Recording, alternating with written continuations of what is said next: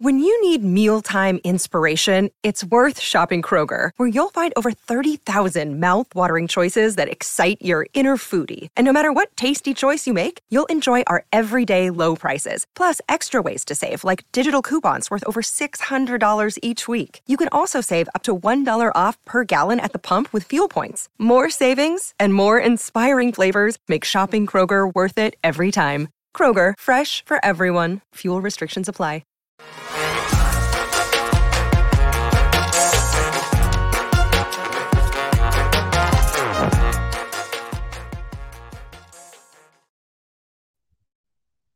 Hello, welcome in. It's the PHNX Cardinals podcast, your premier Arizona Cardinal podcast. Like and subscribe. Leave us a 5-star wherever you get your programming.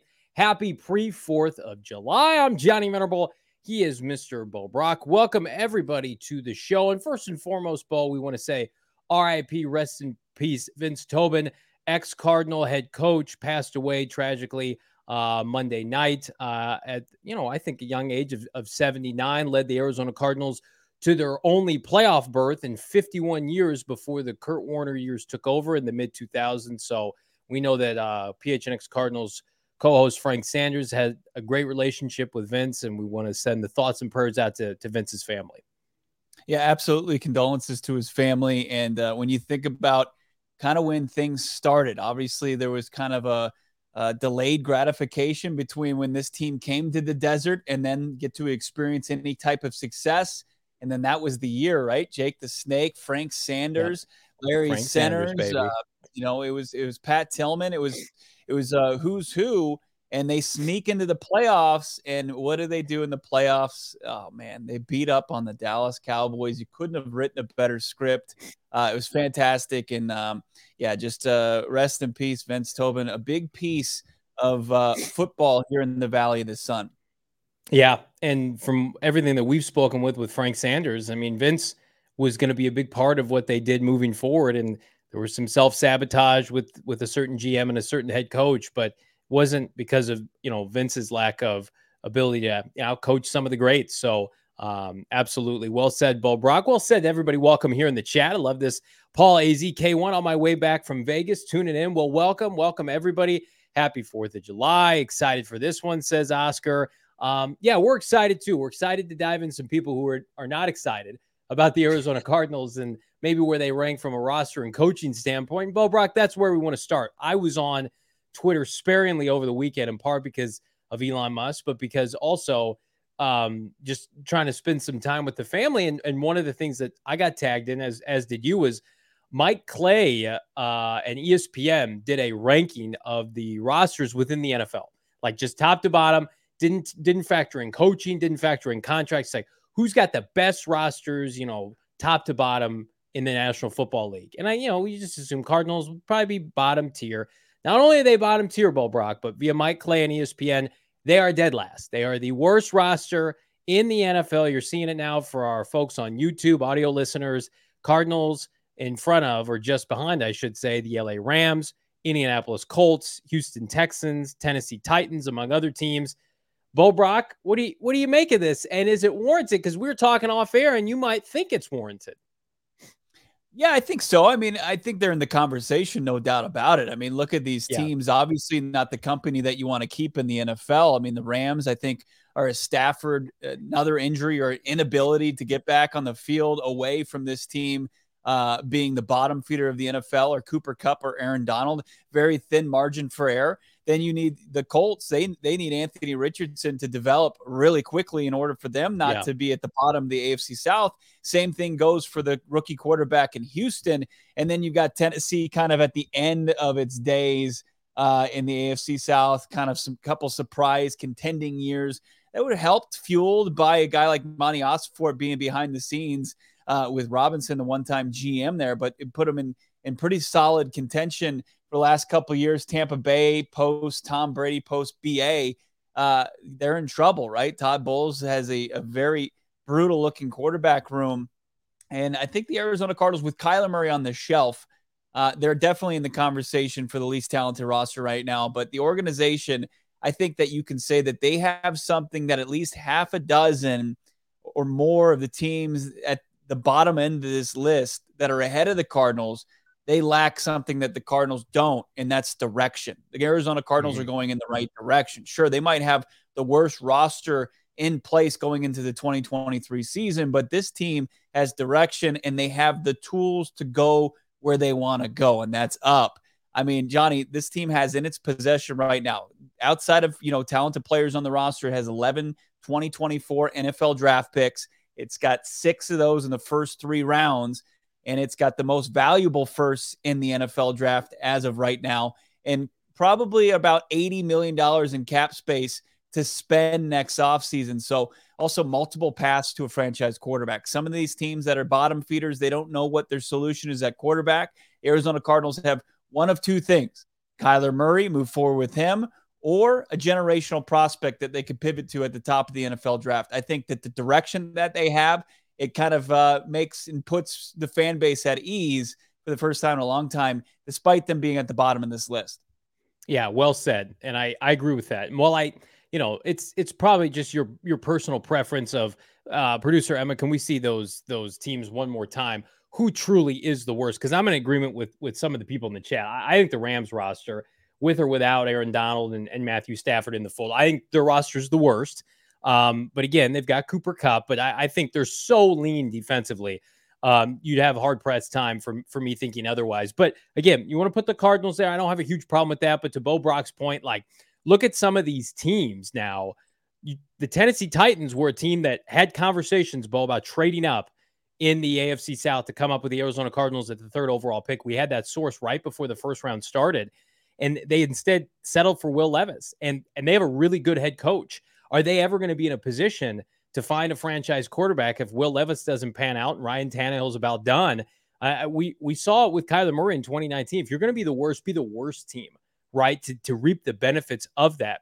You've got teams like Atlanta that's middling around with first-round running backs and tight ends, the antithesis of how not to build a team. You're trying to trot out Desmond Ridder. No one knows what Jordan Love is, right? The Commanders, while we think, have some solid skill positions and their defensive line's good, what's their future at the most important position? I'm with you, Bo Brock. I think of all these teams, and I'll put my unbiased hat off for a second. Unequivocally, I would rather be the Arizona Cardinals because of the fact that when you hold all the chips for what is going to be, I believe, a generational blue chip filled draft in 2024, and the fact that the expectations are low this year for a new regime. Think about it for a second. If this was, Cliff Kingsbury, Steve Keim coming back again, even with those picks in hand, number one, you wouldn't trust Steve Keim to operate with those picks.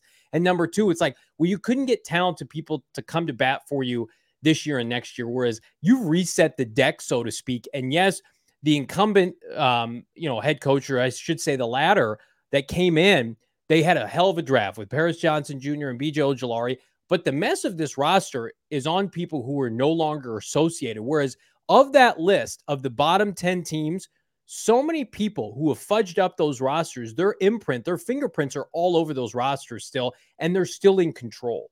And that's the biggest thing is if you're Atlanta, right, if you're the Raiders, if you're some of these teams and you keep missing on prospects and players and free agents, and then those people are still in charge, it's a very tough place to get excited about a bounce back. Yeah, absolutely. C-level saying we're going to finish better than we started, guaranteed. And that would be refreshing to this fan base, right? After so many seasons under Cliff Kingsbury, where, 2 of the 4, they came out of the gates and they were strong, and then they just petered out, and it was just disappointment, right? It was as disappointing as, a wire-to-wire, slow start and slow finish. Cliff Kingsbury's teams just couldn't finish at all. And it seems like Jonathan Gannon gears his teams up to be successful at the most important times of the season, right? To thrive when the games are, at their uttermost importance, at the end of the year, when you're playing big divisional games for the division, for potential first round bye, when you're playing in the postseason. He only gave up 14 points to his first playoff opponents until having to face Patrick Mahomes and the Kansas City Chiefs. So, I think that absolutely this is something that it's not a matter of, I think if you're looking at the assignment, I think Mike Clay's fine. He's right in the ballpark. And regardless of what people's confidence level is in this coaching staff and for these players to develop as it stands right now, the players that they've put together for this team, I don't think you can really argue that they're where they are on this list, and that's fine. I think that's just one of the evils of rebuilding. It's at this stage in a rebuild, most of the time your roster isn't up to par, and that's and there's opportunity with that for young players to emerge, for players that haven't been given those opportunities throughout the leagues, like your Kazir Whites. I know he thrived for the Eagles, but like your Chris Barnes, Josh Woods, Chris Boyd's, or your BJ Ujulari's, Paris Johnson's, Michael Wilson's. I mean, there's so much opportunity here, and there's so much room for growth, and only really one direction to go for this Arizona Cardinals organization. Instead, like when you look at the teams below them, to your point, it's like, I don't know. I mean, they're kind of just stuck in this weird, like, are we contenders? Are we? They are historically what the Cardinals have already been, the perpetual Exactly. 5-11, and that's led to minimal success historically. That's what the Cardinals have been, and I think we've got some great points here in the chat. But I think something I tried to emphasize before the show that a lot of people locally have pointed out is like how much untapped talent is on the roster that has not blossomed yet because of the coaching that was here before. Like we could be looking at a top 100 list, emerging players under 25 list this time next year. Could Cameron Thomas be on that list because he's been enabled by Jonathan Gannon? Could Majay Sanders, Trey McBride be on that list? That's why these chips that you have every April in the NFL draft, like we know free agency can serve a role, but it's largely fool's gold to build your team. Ask Steve Keim that. But you have a lot of chips in the draft, top 100 players that you are able to develop, and all it takes is one season for them to pop. The conception, or the preception, I should say, of your roster changes for the better significantly. So I don't think it's as cut and dry as Cardinals have no talent. They got to get more talent next offseason. Whilst I think that is the case to some degree, there are players on this roster that I know Bo and I were bullish on. The coaching staff is, because of the misusage of them. I'm looking at Zaven Collins. A lot of people would point out Isaiah Simmons with that regard. So let's see how they do. You take the Collinger out, right? When you're draining your pasta, let's see what remains here and what's worth investing in over time. I don't think this roster is as bare bones as people make it out to be, especially at positions. I just dogged Atlanta for tight ends and running backs. Cardinals have a pass rush group with not a lot of household names, but with talent. They've got a tackle group with talent, though, and then obviously the quarterback. Those are the positions that matter. Yeah, absolutely. Also, like when you talk about, you think about rosters that have untapped potential, and you think about those players that didn't find kind of their way in the previous coaching staff, but also you have to consider the guys that did have good seasons under previous coaching staffs. Like there's still, I think there's still room between, Budda Baker and his ceiling, and Jalen Thompson and his ceiling, and Marco Wilson and his ceiling. Like those are guys that can get better potentially. And you look at how Clay kind of broke this down to provide more context over his article. It's behind a paywall on the Insider thing for the ESPN. And he said the strongest unit is safety. Budda Baker, Arizona's best player, is one of the league's top, most reliable safeties. And then he goes into Jalen Thompson, has more tackles than Baker over the last 2 seasons, and is second among all safeties during that span. And then looks at the weakest unit, interior defensive line. A shock to nobody, right? This is something this is a group that we've been harping on for all offseason long, where they're going to need to get production from a unique place, like guys that we haven't heard really much of before at the NFL level, whether it's, in-house or Rashard Lawrence or Lecky Fotu takes a step, Carlos Watkins, who came over from Dallas, Kevin Strong came over from Tennessee, a draft pick, and Dante Stills, who I think was their last pick of this first draft class under Monty Osford out of West Virginia. Sure, tackle for a lost machine for the Mountaineers, but, will that translate? Will he be able to find a spot at the NFL level? It's just like you have to figure, like for outsiders like Mike Clay, doesn't follow this team every day, you can understand skepticism he has in this roster. Yeah. Right. Who are these players? If you're not a draft aficionado, like people like our friends from PFF that join us on occasion, they know who Cameron Thomas and Majay Sanders and Trey McBride are. The casuals that don't follow this team, and I'm not calling Mike Clay a casual, but those names may not resonate right away. And you have to go back, oh, that's the guy from San Diego State. Oh, wait a minute, that kid played at Cincinnati. Oh, he was the best tight end. He went to Colorado State. Some of that needs to be emphasized, or Colorado. So for me, it is if you're That's going shown to, kind of in the sorry to just crush your no, point, you're but good. like when you look You're at his fine. depth chart, The when you depth look at charts how for he, ESPN. yeah, I mean, you realize that the way they projected starters, they've got Paris Johnson Jr. as their starting left tackle. Like, it's probably going to be DJ Humphries. I think that Paris Right. Johnson's going to make his way. They got DJ Humphries at right tackle. Why would you What make that flip? There's NFL just dot not. was, first of all, the coverage of this team, we know. I mean, we covered this team. Mhm. We like to think we set the standard for coverage for this team, in large part because, not in large part, but partially because other entities make it easy because they don't pay attention to the Cardinals. Like NFL.com had Paris Johnson Jr.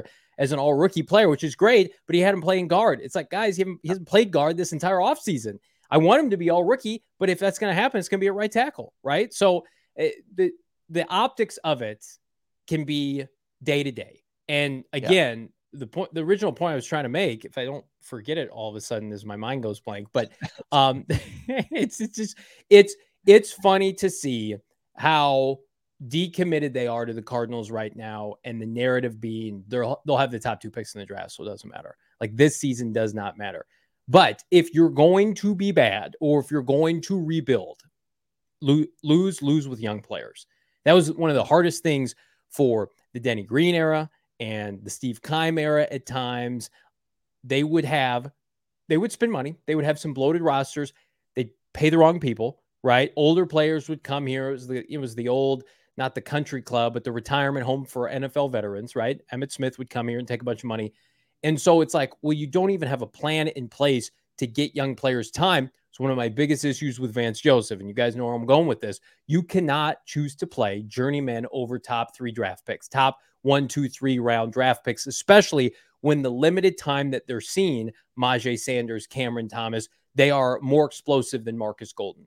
You're on a 7-game losing streak. Why aren't those players playing against Atlanta and San Francisco? That's a detriment to the future of the Cardinals. And those days are over. They may win 1 game this year. They may win 6 games. Who knows? They may overachieve. If they're going to do that, though, it's going to be at the presence of and the benefactor of Paris Johnson Jr., Michael Wilson's, Garrett Williams when he comes back, right? B.J. Ojulari. Those are who is going to help get them there, because those are the players that they've invested in. They hand-plucked them in April. Gannon, Austin Ford, Dave Sears and company said, nope, you guys are our future. With all due respect to some of these guys who've been on the roster, let's see how preseason goes. Let's see how training camp goes. That's refreshing, because I think Cardinal fans are smart. They know we want to see them compete and win games every Sunday. This year is not about wins and losses, in my opinion. Yeah, and a big part of that is, the expectation from the front office, right? I mean, famously or infamously said by Steve Keim is this team is never rebuilding, right? So that puts pressure on the coaching staff, and like, oh, well, if we're not rebuilding, then I don't have the luxury of playing young players and the luxury of them making mistakes. I mean, I think, it's a good point. Steve Wilkes obviously got 0 grace, and Cliff Kingsbury got like 1 season of grace for the most part, right? He got the 5-10-1 season the first year under Cliff Kingsbury and Kyler Murray's rookie year. And then after that, the expectations went up significantly. And maybe it was a testament of their hot start in 2020, where they finished 8-8 and we're on the outside looking in. And then they came out, on fire to start the next season. But and then the expectations went way up, and then that team just wasn't ready for it, right? But it was also a product of them not playing the young players because of heightened expectations. And I think that the front office is fully aware of what the score is, where the roster is, what they want from their coaching staff, what they want from the roster, as far as they probably prefer to develop and emphasize that over wins and losses. Love this comment. Oscar, isn't the goal to build a culture and a dynasty that lasts years, not a year? Well, that should be the sustained success. And you think about what does this franchise have in common with sustained success? Very little. Always a flash in the pan. Even the Palmer and the Warner years, you were hitching your wagon to a quarterback that had an expiration date, right? And so you could never say, well, we're going to contend and compete for 10 plus years. That's why you always want a young franchise quarterback, because you're not going all in with a singular season. Maybe you're more aggressive in a certain offseason with their expiring contract on their rookie deal or whatever. But there's a reason why Josh Allen is going to remain viable past this era of Bills football. If the Stephon Diggs leaves or they have a new coach, we have Josh Allen. We're always going to contend and compete. That's why Kyler Murray or Caleb Williams or whomever, that's the goal.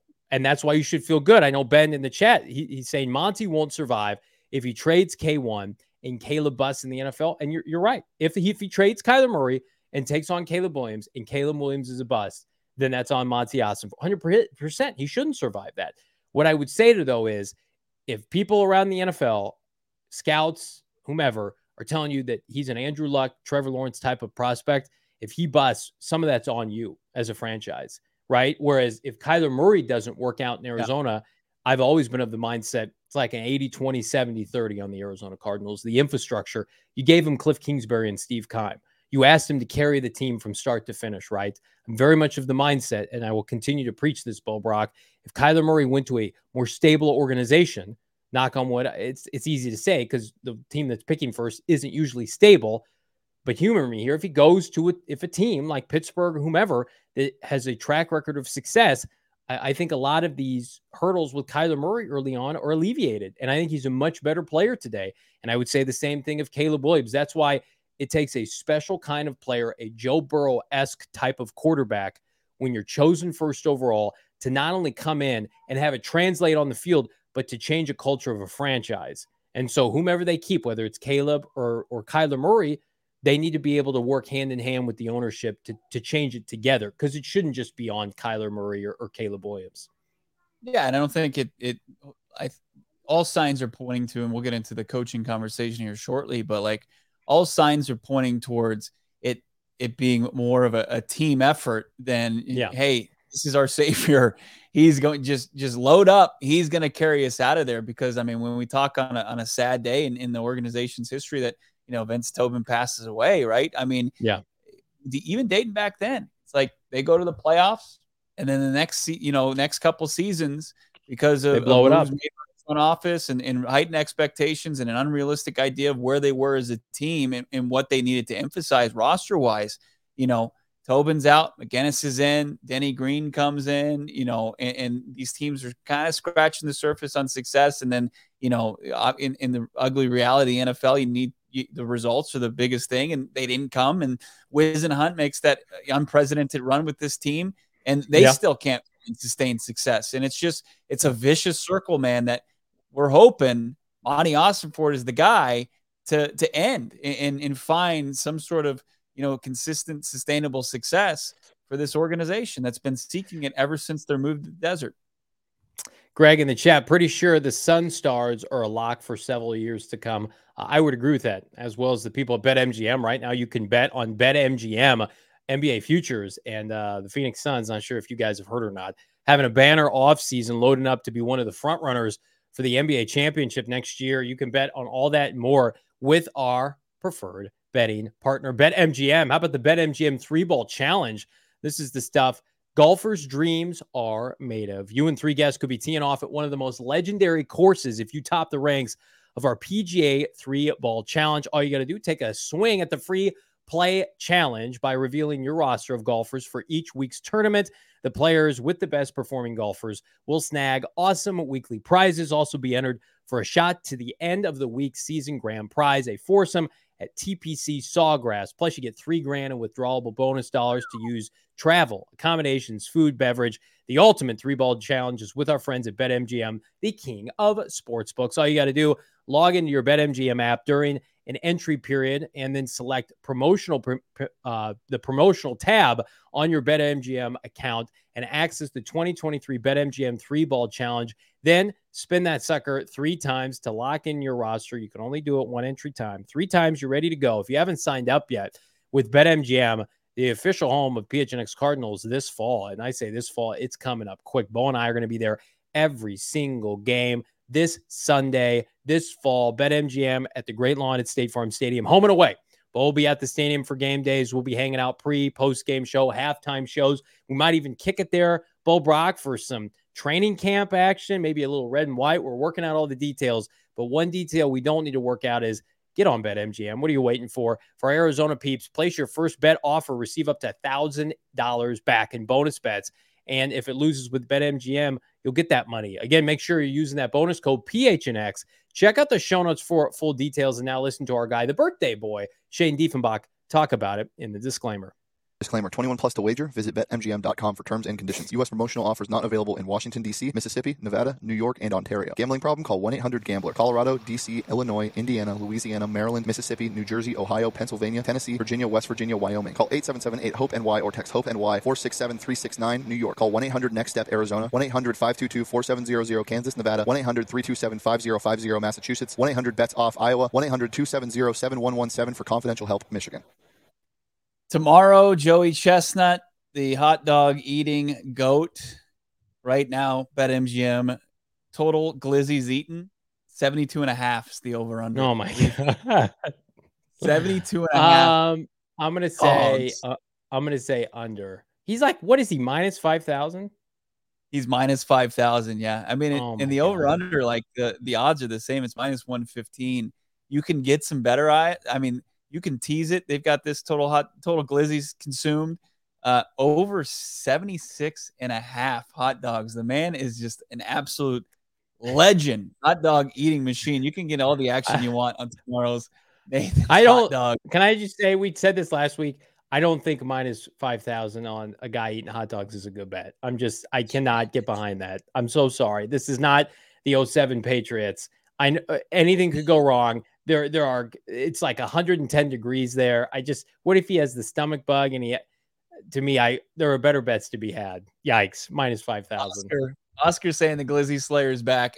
I think that's one of the better bets every year. You just take him minus 5,000. Sure, it's not great odds, but it seems like it's a mortal lock. Another mortal lock. And if you're having 76.5 hot dogs, you're going to want to wash it down with something. Why not a Four Peaks beer? Now, Four Peaks, this is one of those weird times of year. Like, they're closed today, they're closed tomorrow. But if you're not, you can go to your Circle K, you can go to your local grocery store. You can pretty much go anywhere in the valley to get Arizona's #1 craft brewery and a 6-pack of one of your favorite beers, like Four Peaks Kilt Lifter, their flagship. It's unreal. Get some for your 4th of July barbecue or grill out. Go get some of the best wheat beer in the state. Actually, the #1 wheat beer in the state of Arizona. Wow Wheat. If you're an IPA guy or gal, go get some Hot Knot. Get some Raj IPA. You can't go wrong. Make sure you're following along on social media. Look at that beautiful American flag and delicious kilt lifter there. You got to be following along to see picks like that. Also, to enter some great contests that they have. Like, they gave away some Diamondback seats, 4 tickets to a Diamondbacks game, plus money to spend there, D-Bucks at the stadium in Chase Field. You just got to follow them at Four Peaks Brew and at Four Peaks Pub on social media. Got to be 21 years or older to enjoy the beer. And of course, you should always do it responsibly. We got a question in the chat from our guy Thunder or gal. What's the better value? Trade the #1 for a haul and pay Kyler, or use the pick and save the money and the cap space? Thunder, we are about 6 months from that becoming the $1 million question here in Arizona. Bo Brock, what would you say to that question? Oh man, because we're going to talk about it ad nauseum. I almost want to just save it, and I don't want it to be, because whatever I say can be used against me. I almost want to plead the fifth on that. We're sitting. You think somebody would come back to the archives of July and pull that? Because listen, I'm of the mindset, like, my opinion, I'm allowed to change my opinion. And so with that, I'll give you my answer right now. I think the smart move is to take Caleb Williams, because if you're 1-1, if you're 1-1, and I think trading out of that spot is one of those ones that Cardinals fans probably fear the most, that you would be giving up on a generational type talent, and like Hall of Fame level. Like, you would have to convince yourself that Kyler Murray is more polished than Mahomes right now. I mean, I know that's hyperbole to an extent, but I mean, the fact that they're having that conversation, and scouts and analysts and experts are saying that about Caleb Williams is. You would have to be sure. You would have to be certain. Ben in the chat, Kyler's still very young. I wouldn't move off of him. You would have to be certain that Caleb Williams, #1, would be better than Kyler long-term, and that Kyler wouldn't go on to win championships elsewhere. But I don't even know how you would control that. Like, I guess it's less about what Kyler would do and more about what you think you could do with Caleb. But you just have to ask yourself one question.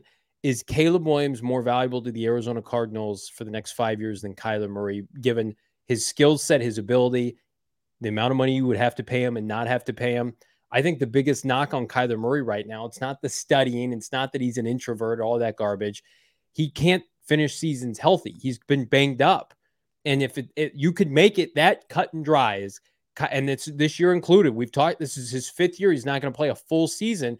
People are going to attribute that to his size. If you wanted a built-in excuse, that's it. Now, Caleb Williams come to the NFL and blow out his knee and never be the same player, but it is going to be a difficult decision. I don't think, Bo, they're going to be the worst team in the NFL with their own pick. I think you would have to rely on Houston. I think Kyler Murray's coming back in October, so it might take care of itself. But man, I mean, it's going to be the biggest thing to hit Arizona since, I don't know, the Super Bowl year if the Cardinals have the first pick in the draft. If you're making a case in court and you're trying to convince a jury of your peers of 12 different people, I think that the Caleb Williams case is stronger. I mean, just because obviously you pivot to a rookie deal after year one with Caleb Williams, you eat the $46 million in dead cap from Kyler Murray. And then also just what's being said about Caleb Williams, what you've seen from Caleb Williams so far in at the collegiate level. I mean, what they're calling. Get a 90 PFF grade, and that's not the end all be all. But he's roughly 3 inches bigger than Kyler. They're about the same, almost the same weight. He maybe has like 10 pounds on him. But I mean, he had 42 touchdowns to 5 picks last year at USC. I mean, it's just 42 passing touchdowns, right? And how many rushing? 42 passing. I don't know. I closed my screen, but I mean, like probably at least 10. I mean, he's going to have, I mean, is it crazy to say like he's going to have over 60 total touchdowns this year? I mean, we talked about it on Friday's show. For the people who were getting cute and saying he could have a down year, are you effing kidding me? Have you looked at the Pac-12? And he has Lincoln Riley, that he's got stability as his head coach. He transferred schools. Last year was his first year getting to know a new conference and a new university, and he did that. He was at Oklahoma the year before. You don't think he's going to be even more comfortable this year? And USC didn't graduate. They had the one wideout, right, that went to the Seattle Seahawks, right? Wasn't he from USC? But Minnesota. Addison. I'm sorry. Addison. But everybody else is still there. And Lincoln Riley churns out wide receivers almost as well as he does quarterbacks. So if you don't think Caleb Williams is going to light it up in the Pac-12, it's not going to be Pac-12 after dark this year. It's going to be Pac-12 in prime time where they're gutting people, putting up 50-plus points. You're nuts if you don't think that. Here's one of the most important parts is like the defense still didn't get that much better. I mean, USC's defense last year was atrocious. So, just it's going to be like this. But the Oklahoma defenses were great while Kyler was there and Baker was there and Jalen was there. And that team. What? I want K1. He says, I want K1 and this team to be successful together. But if we got the first overall, I can't see how you don't take Caleb Williams. I get 100%. That. I absolutely get that. And again, people who are like, well, you got to trade it for a haul. Listen to me. There is not enough picks that you could get back for Caleb Williams to make it worth it, because you're only allowed in a singular trade. And a lot of people don't know this, Bo, to get back 3 ones, right? I think 3 future ones. The only way it would work is if a team had like multiple ones in the same year, you could get 4, maybe potentially. Like Caleb Williams, in my opinion, is worth more than 3 ones. He's worth, I think, 4 to 5 first-round picks if he has the kind of year we think. Yeah, go ahead. Thunder saying that do the Rams and Bucks secretly tank? I just don't. If they blow Todd Bowles out of there before the end of the season, the Bucks will tank. And if McVay, I don't think McVay's capable of doing it, but Bowles is going to be coaching for his life, depending on how long he hangs out around there. That's going to be. I think you can get an interim. Too bad. Yeah, I'm with Thunder though. I think the Rams are the biggest like sleeper for him, because McVay not tanking, but like it's like November and the team's terrible. Like, oh, I have to step away for personal reasons. I'm going to be with my wife. She's having a baby. Not to make light of that, but it's just like, couldn't you see McVay doing that? Who's been wishy-washy on whether or not he wants to get into broadcasting. That's a storyline I don't have a stomach for this year. I can stomach the Cardinals struggling. I can't stomach the national media rooting for Caleb Williams to end up with the LA Rams. That will hurt me to my core.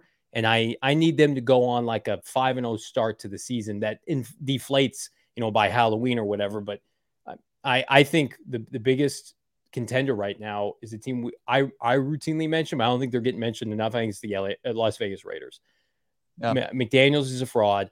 That conference is brutal. They don't have a quarterback. Garoppolo's hurt. Devontae Adams wants to leave. Their defense is terrible. Their secondary is awful.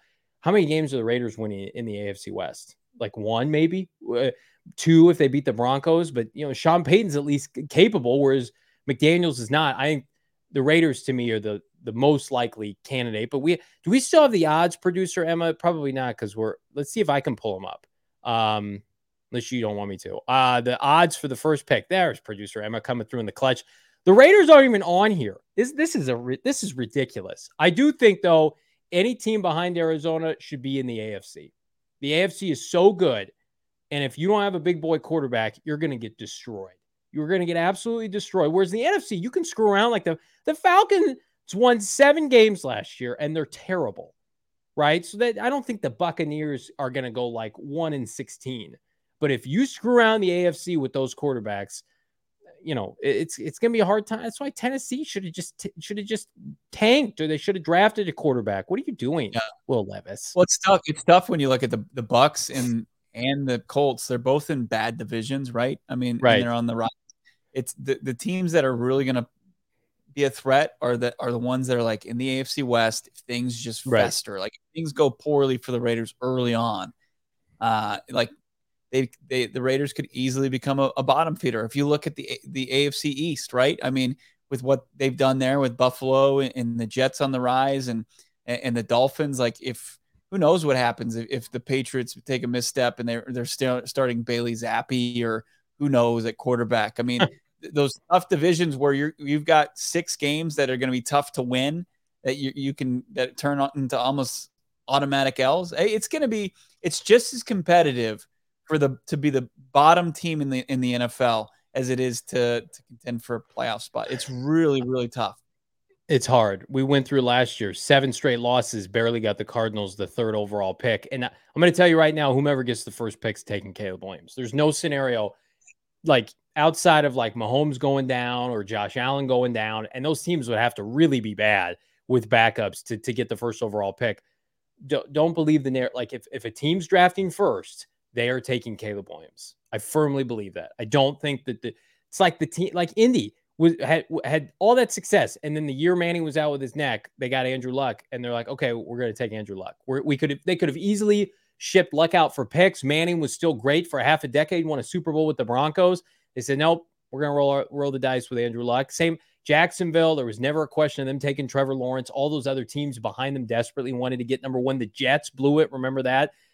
Whomever it is, whether it's the Cardinals or the Texans or the Titans or any of those teams that we just showed, producer Emma, can we show them one more time? The bottom 10 teams in the NFL, according to ESPN. Any one of these teams, Jordan Love, Sam Howell, I don't care. How about the teams that just took a quarterback? Bryce Young, they're taking Caleb Williams. It's a Josh Rosen, Kyler Murray scenario. Anthony Richardson, I'm sorry, he's a great kid. We met him at the Combine. Nobody on this list is immune to the team taking Caleb Williams. Do you agree with that, Bo Brock? Yeah, I do. He's as of right now, as it stands on July 3rd, obviously barring any bad injury or anything like that, but still, I mean, this is going to be a guy that's going to be in the conversation for the long run and could be the wire to wire guy like, Trevor Lawrence. And as they've mentioned him in the same conversations as Andrew Luck, guys that, going into that collegiate season, it's understood that it's his last collegiate season and he's going to be the number 1 pick of the draft. Now just figure out who's coming after him. And like when you talk about it too, like the consolation prizes this year are a little bit better than this previous draft. Like the Arizona Cardinals, if they don't sit, 1-1, that Marvin Harrison Jr., like that's a pretty damn good consolation prize because, not only like when you generational at the quarterback position, just as generational at the wide receiver position. I think it's a good year to have multiple picks from teams that the expectations aren't high. I'm trying to think of the right analogy, but it's like if you're saving up right for a new car and you have a really good model that you like, but then they roll out in an off year a model that you don't love, you can either commit to that or you can continue saving for the next year and they have something that blows your socks off, right? That's what the Cardinals did. They were frugal in the draft this year. They said, we're gonna sell our stock a little bit on the 2023 draft, which was smart, by the way. Everybody said it was a down year, and we're going to buy 2024 while still getting the player that they coveted at 3 in Paris Johnson Jr. That's what smart teams do. That's what the Patriots did for years upon years. You cash in when the stakes are high, when the prospects are blue chips, when they're great, like the Burrow Herbert year, the Penei Sewell Jamar Chase year, and then when it's the Jonathan year where there's no good players in the top 10, you sell, you get out, and then you try to double down the next year. Well, if I could tweak your analogy, I think it's like if you're saving up for a specific model of a car, right? I think that once it does come out and they tweak it, right? And then you do the right thing and you get the previous year's model and the money you saved up on it, you've got that money still, and you're probably going to save some cash while buying something that you wanted before. They just, the new, somebody else can do that. You're still going to get something that's best for you probably in the long run. You keep Kyler Murray, you continue in that path. You get Marvin Harrison Jr., you get the pass rusher, you get one of these talented offensive linemen, defensive linemen. You continue to bolster that roster up and down, and you're making your way out of rebuild either way. Eddie, really good question here. What happens if Fields has a Lamar MVP type year and the Panthers finish with the first pick? Listen, that's a very difficult question to answer. It'd be like the Cardinals. I mean, let's say Kyler Murray comes back in late September. The Cardinals go 7-10, have a really nice year compared to what a lot of people think. But then Houston's terrible. They have the first pick, but Kyler just went off and Drew Petzing's offense. But to Eddie's points, like Fields has the same quarterback coach, the same head coach he had last year. If Fields goes off and let's say the Bears win 10 games and he has an MVP kind of season, he runs all over everybody in the pant. I mean, that might be the rarity, Eddie, where because you have the caveat of the team that's picking one, the rights go to somebody else because of the trade up this year for Bryce Young. That's an interesting scenario. I hadn't thought about that one. Yeah. Would they trade down when they try to get him a Marvin Harrison Jr. instead? Maybe. Maybe those are it's all going to, as far as which direction it's going to go, we'll have a way better idea once we start to see some college football play, once we start to see how, a lot of hype surrounding Justin Fields this year, and rightfully so. But at the same time, there's very little confidence in his head coach, Johnny. No, there is not. We're going to get to that here in a second. But first, I want to tell you guys about Circle K. They're number one in my ranking of premium convenience scores at a non-premium price, especially as it relates to their gas. Check out Circle K, your local Circle K. I'm going to tell you right now, best coffee, beer, snack selection. We're so excited to partner with Circle K. And again, how about iced coffees for under $2 in this swarming heat? I saw something before the show today. It's supposed to get up to like $117. That's nuts. You better go buy yourself 12 packs of beer, stock up for just $9.99 ahead of the holiday. I'm going to tell you right now, perfect one-stop shop for anything you need ahead of 4th of July. Get it with Circle K. Make sure you're not missing out on all the great stuff they've got going on. Make sure you're not. You got to become a part of their SMS subscriber club, Bo Brock. All you got to do to make do is text PHNX to 31310. They're going to hook you up with a buy one, get one free 32-ounce Polar Pop. So double dip now. If you're going out, you're going to go watch fireworks with the family. You're going to do some sightseeing around the valley. Make sure you're hydrated. Hydrate with our friends. Get a Polar Pop on us. Buy one, get one free. PHNX. Text it 31310. If you don't know where the Circle K is, well, just head to circlek.com/store-locator, Bo, to find the nearest Circle K to you.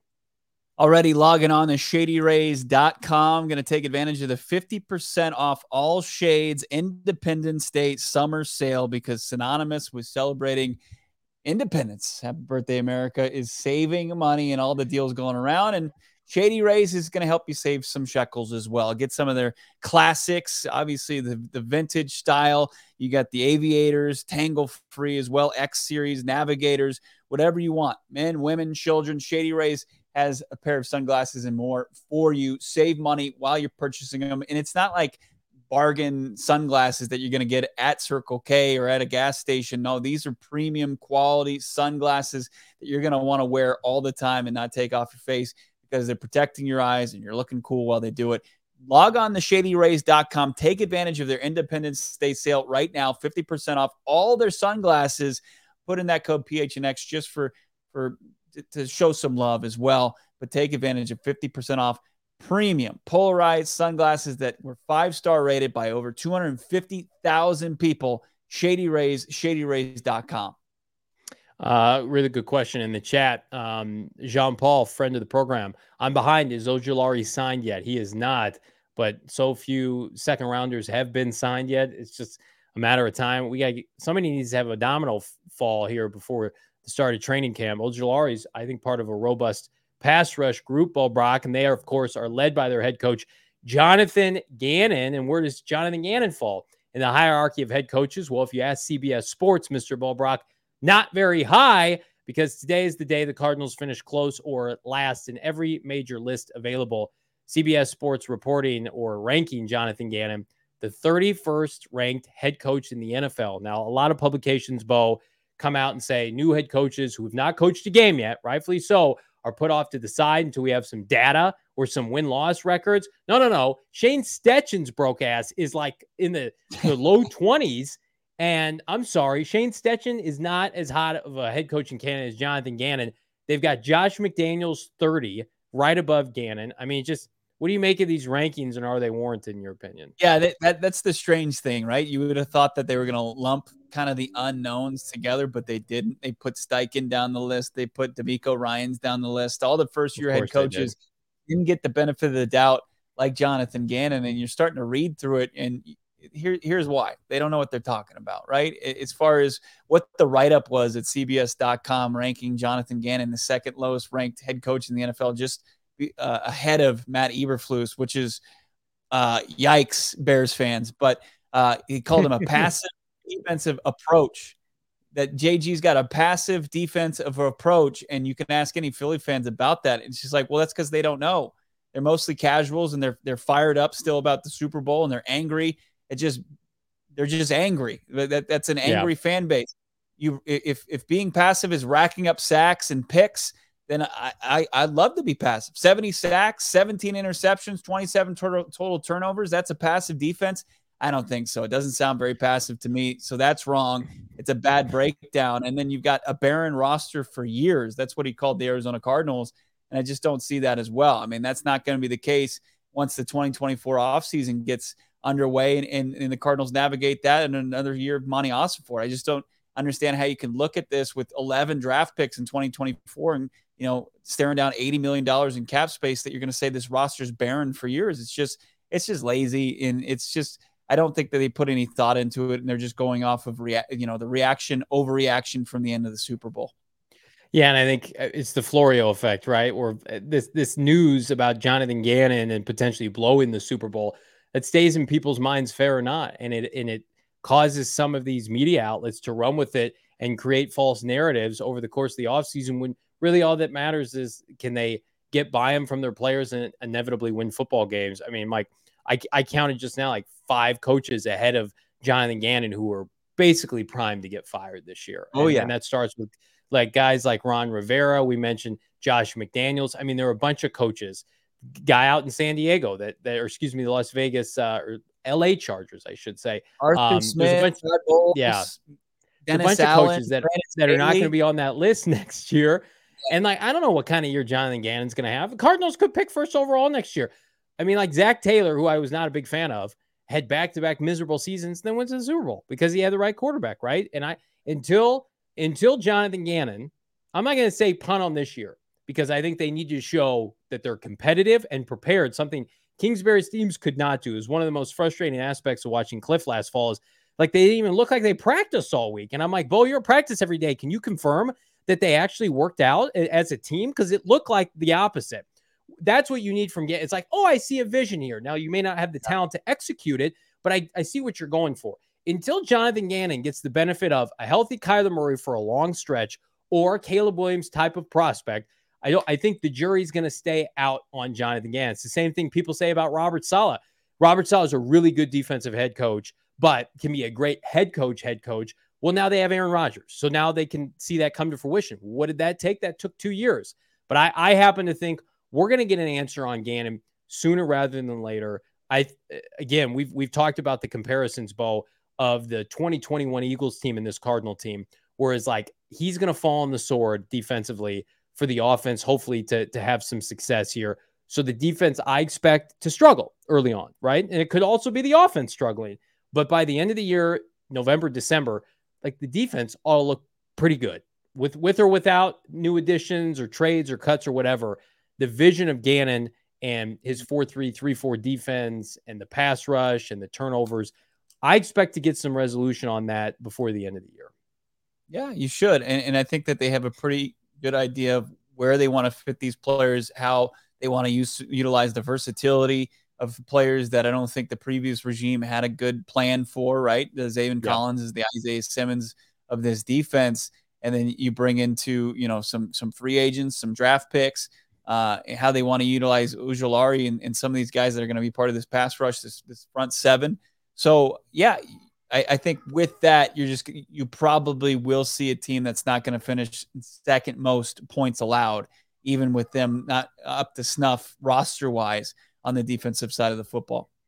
Yeah, this is a good question. We've seen this before. AK deadline. Where can we buy, or why can't we buy the new black alternative jerseys? And we've had this posed a couple different times. Deadline. My theory is that they have had the black jerseys, the old black jerseys, for sale, and they've been the prominent item for Cardinal fans to buy because the red and white have been so hideous, right? I think they are giving the red and white time to breathe, and I think maybe closer to when the Cardinals plan to break them out during the season is when they'll unveil them. But the red and white prior Reebok Nike jerseys were so grotesque. They're allowing these new red and white, which, I mean, the red's good. The white is fantastic. The white will be my next jersey purchase. They're letting them breathe because that's their traditional home and away colors. And then let's say they're going to go all black in like early October. Then you might see they'll go for sale. But they'll make them available. You'll have plenty of time because buckle up. It took 20 plus years to get new jerseys. These are them for the long haul. They're here to stay for a while. Excited about that. Did you see this another storyline kind of around this organization that the NFL is blaming the slipping issues on the Super Bowl teams and not the turf out there at State Farm Stadium? Well, the turf god, or what was his name? The sod father. The sod father. They sent him out to pasture, so to speak. He was the sacrificial lamb of the Super Bowl. I hope he's doing all right, but nice of Goodell to put it on the players. Wasn't he like in his late 80s, early 90s? That guy's going to be muttering about how the NFL screwed him and his swan song. They screwed him, and they're just throwing him under the bus. It's like you had Hassan Reddick that played in this stadium for 4 seasons, and he was like, it was the worst turf I'd ever played on. Like, he played on the State Farm and University of Phoenix Stadium's turf for many years, many games, and he's like, no, that's the worst surface I've ever played on Super Bowl. It's insane. I hate, like, ageism's a thing in today's working world, but I don't think in the biggest sporting event in our country, you should have a 90-year-old man prepping the playing field. That's just my opinion. You could disagree. You might know a lot of really capable 90-year-olds that can sod a field. I do not. And that was such a gimmick that backfired too, because it's like, this is a great story. He's prepped so many fields. It's like, yeah, let's get an heir apparent. Do you have an heir apparent ready to go? You have somebody, I don't know, in their 70s that can do this? Mr. 100-year-old sod father. Yeah, I mean, not surprised. The Cardinals, the Cardinals as well. If it has anything to do with gardening or grass or sod, I will step out of the way of an elderly person. They know what they're doing. They've got a way greener thumb than you and I do. That's true. I can't keep a house plant alive for the life of me. Everything in my house is fake. Another question here, or no comment. Grigson 480, friend of the program, getting his new white jersey on the 7th. Love that. Be interested to see, my man, what player you opted to go with, because I think that's the biggest issue for me and a lot of Cardinal fans, Bo, is like, I am ready to buy a white jersey. I'll buy one immediately for a player that I know is going to stick around. Should it be Budda Baker now? Because Budda Baker got his option picked up. Should I feel good about Budda Baker on the 2024 Cardinals enough to buy his jersey? Maybe. I mean, yeah. I mean, the shelf life for any jersey, I mean, even if you think it's a stone cold lock that he's going to be around, I mean, things can change, right? But yeah, I mean, the fact that he's going to be for the next 2 seasons, it feels like that's a safe bet. And then, Kyle, I got my son a red Kyler one. It was the only youth jersey they had at the team store. Excited to throw that on. Maybe I'll make him, because it's red. We'll do red, white, and blue tomorrow. Maybe he's going to be sporting the new Cardinals red jersey. But the black one, if you're going white, I might get the black one just because I think it's just as nice as the clean white one. It's the same design. It's just black. Yeah. And it looks really cool. Nice. Grigson saying always getting the custom one. Jean Paul saying get the custom one. That's smart. That I should get Junior one. Yeah, just get that Harrison Jr. The ultimate gamble. That's just one step away from getting a Super Bowl tattoo. Oscar, why do sports networks like CBS and ESPN have biases against the Cardinals? I don't know, Oscar, but when they come here and plant their feet for the Super Bowl, they like taking up all of our amenities. They love being out at the pool and the bars and hanging out, and love the golf courses here in February. But show us that love, the 360 other days out of the year, because I don't understand it, but I relish it. Bo Brock and I do, being able to do this show every day with real Cardinal fans. So when it's cliche, but when this team does turn it around, it's going to be all the more sweeter, like my friends at Foco, who giving out some sweet deals right now. If you see this bobblehead right here, this is from Foco.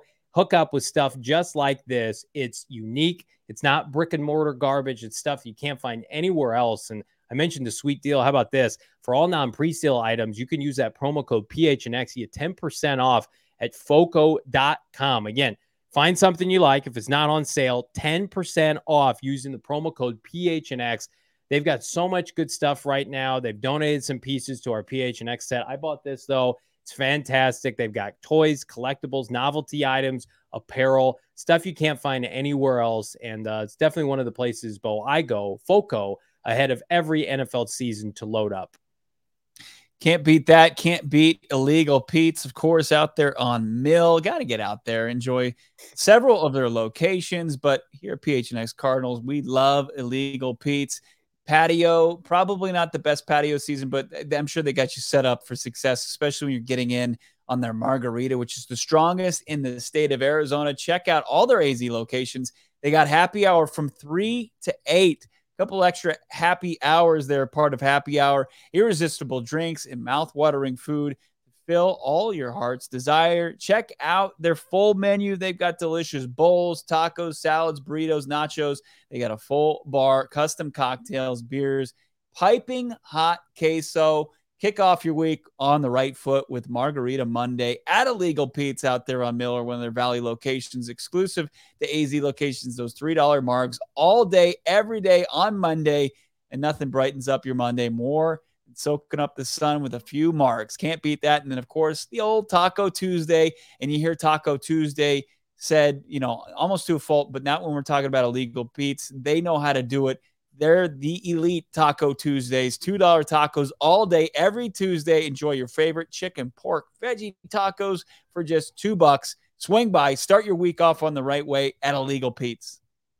A lot of love to just going with the Fitz 11 on the new jersey. Don't hate that idea. Dylan Richards saying, Johnny, get Isaiah Simmons white jersey for the year. I will. If Isaiah Simmons has a great year and proves me wrong, and I hope that he does, because I root for all Cardinals to succeed, I'll get an Isaiah Simmons jersey. Hell yeah. I don't want to get one, though, before he's playing 60% of the snaps as a backup defensive back, though. I prefer my players to be starters. Isaiah Simmons. Avonte Maddox played 75% of the snaps last year. Avonte Maddox was not the 8th overall pick, though. Come on now. 75% of the snaps. You're saying 60%. I'm glad you kept your streak alive. You should keep your streak alive. Are you going to, before you set off a firework tomorrow, you're just going to slander Isaiah Simmons so you can keep your daily streak of slandering him alive? No, I'm not. I don't slander him every day. I give backhanded compliments that sometimes turn into slander, but it's not my fault. Everybody knows you coaxed me into it. And also, Isaiah Simmons was supposed to be on the show twice, and he's turned us. Light off this firework. It's going to bust just like Isaiah Simmons did as the 8th overall pick. Oh, that's good. That's really good. You should write my material. What does a great year for Simmons look like? Eddie asking in the chat. I would say a great year for Isaiah Simmons, if he's playing defensive back, is like 4 picks. And I hate to put it's hard with a defensive back. 4 picks, and he plays 70+% of the snaps. And he's got a PFF grade, at like 70 to 75, I would say, is a great year for Isaiah. That's like a year where you can really build off of that. In order, you can build off of it, but in order to get for teams to say, hey, we need to sign this guy next offseason, which he wants to put himself in a position to do, he's going to have a better year than that. And it's a great question. Like, what does it look like? He's going to continue to have like the ability to make game-changing plays. Even though he's playing DB, he's still going to be able to be as physical as he's been in his career, and force picks, force turnovers, fumbles, put balls on the turf. But he's going to have to really step his game up and on the fly, learning kind of a different position in a new system. So it's going to be challenging, but we'll see what happens. I mean, what's a good year? I think he's still got to approach 100 tackles. And we'll see if they put him in a position at all to get after the quarterback. Impact plays. You said it. John Paul said it. Does pop on tape, but then he pops on tape for the wrong reason. Like, I didn't like Vance Joseph as the defensive coordinator for this team toward the end of his tenure, and Vance Joseph didn't trust him. And so if he earns the trust of Jonathan Gannon, which, listen, we've heard some things thus far, and I would say Isaiah Simmons still has a ways to go as an NFL player and somebody who's going to be a staple of Gannon's secondary. So take that for what you will. It's just something I've heard. It has not, like, you would want it to be a slam dunk, like this guy is 100% bought in, they're lockstep. You want it to be what Kyler Murray and like Drew Petzing have already, and Gannon. It's not like that. Isaiah's a little bit of a loner, and you can be a loner if you're an ass kicker and an elite player. Not an elite player yet. He's just a really, really good athlete that, I don't know, people question if he loves football. And again, I want to be wrong, but I just don't think I'm going to be wrong. I think he's in his last year with the Arizona Cardinals. Yeah. That's how I feel. I don't disagree. I mean, super talented. Absolutely. Yeah. And he has to kind of make himself undeniable at this point. Like, not going to be a part of the base. It doesn't feel like, right, the base defense, but he's got to work his way into where he's playing a majority of the snaps. And I think he has the ability to do that. I mean, I think he shows up on the practice field, just his size, athleticism. And this, I think Nick Rallis and Jonathan Gannon will probably want to find a way, if the results are there, to put him on the field as much as possible. But he's got to make that case for himself. Cardinals aren't talented enough to not have Isaiah Simmons on the field. So if he's not on the field, it's an Isaiah Simmons problem. I got a problem, and that's not because I'm not on GoPHNX.com. It's because I need some Cardinal buzz. These other teams right now in the Valley, Diamondbacks crushing it. Check out the work of Jesse and company at GoPHNX.com. How about Suns make a trade or an acquisition every hour? Check out Gerald's work at GoPHNX.com. Leah and company, Craig Morgan, never heard of him, did great work during the NHL draft. So myself, Bo Brock, Howard Balzer, we got some content coming your way. GoPHNX.com just ahead of the NFL season. But if you need an all-encompassing 5,000-foot view of the Valley sports at the best possible level, check it out. Become a diehard, Bo Brock. You get 20% off anything from the PHNX merchandise locker, like this Fire Cardinal t-shirt, old school, or a hat. Plus, if you sign up right now, you get a hat and or shirt for free every single year you're signed up to be a diehard. Bo's putting exclusive content via practice, via training camp in the Cardinal Discord. Don't miss out on that. But again, if you're looking for a place for every single Arizona sports writer that you love and love to follow as it relates to these teams, 90% of the articles are free, but for that sweet, sweet 10%, you got to go to GoPHNX.com and become a diehard. Yeah, you don't want to miss out on all that great content, as Johnny mentioned, that's going on right now. It might be slow season for the Cards overall, but Suns, I think they're out of roster spots, right, to fill at this point, right? They can't any more moves, but Gerald's churning out work right now as we speak. So is our guy Howard Balzer, and that Discord's always going.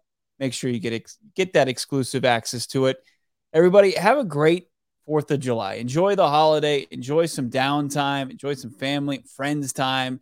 Get on that barbecue. Make up some, just burn some delicious meats and drink some Four Peaks beer. Get out to Circle K as well. Get some Polar Pops and everything that you need to make your 4th of July the best. We'll talk to you again on Wednesday. For producers Emma and Johnny, I'm Bo Brock. We'll talk to you then. Have a great 4th.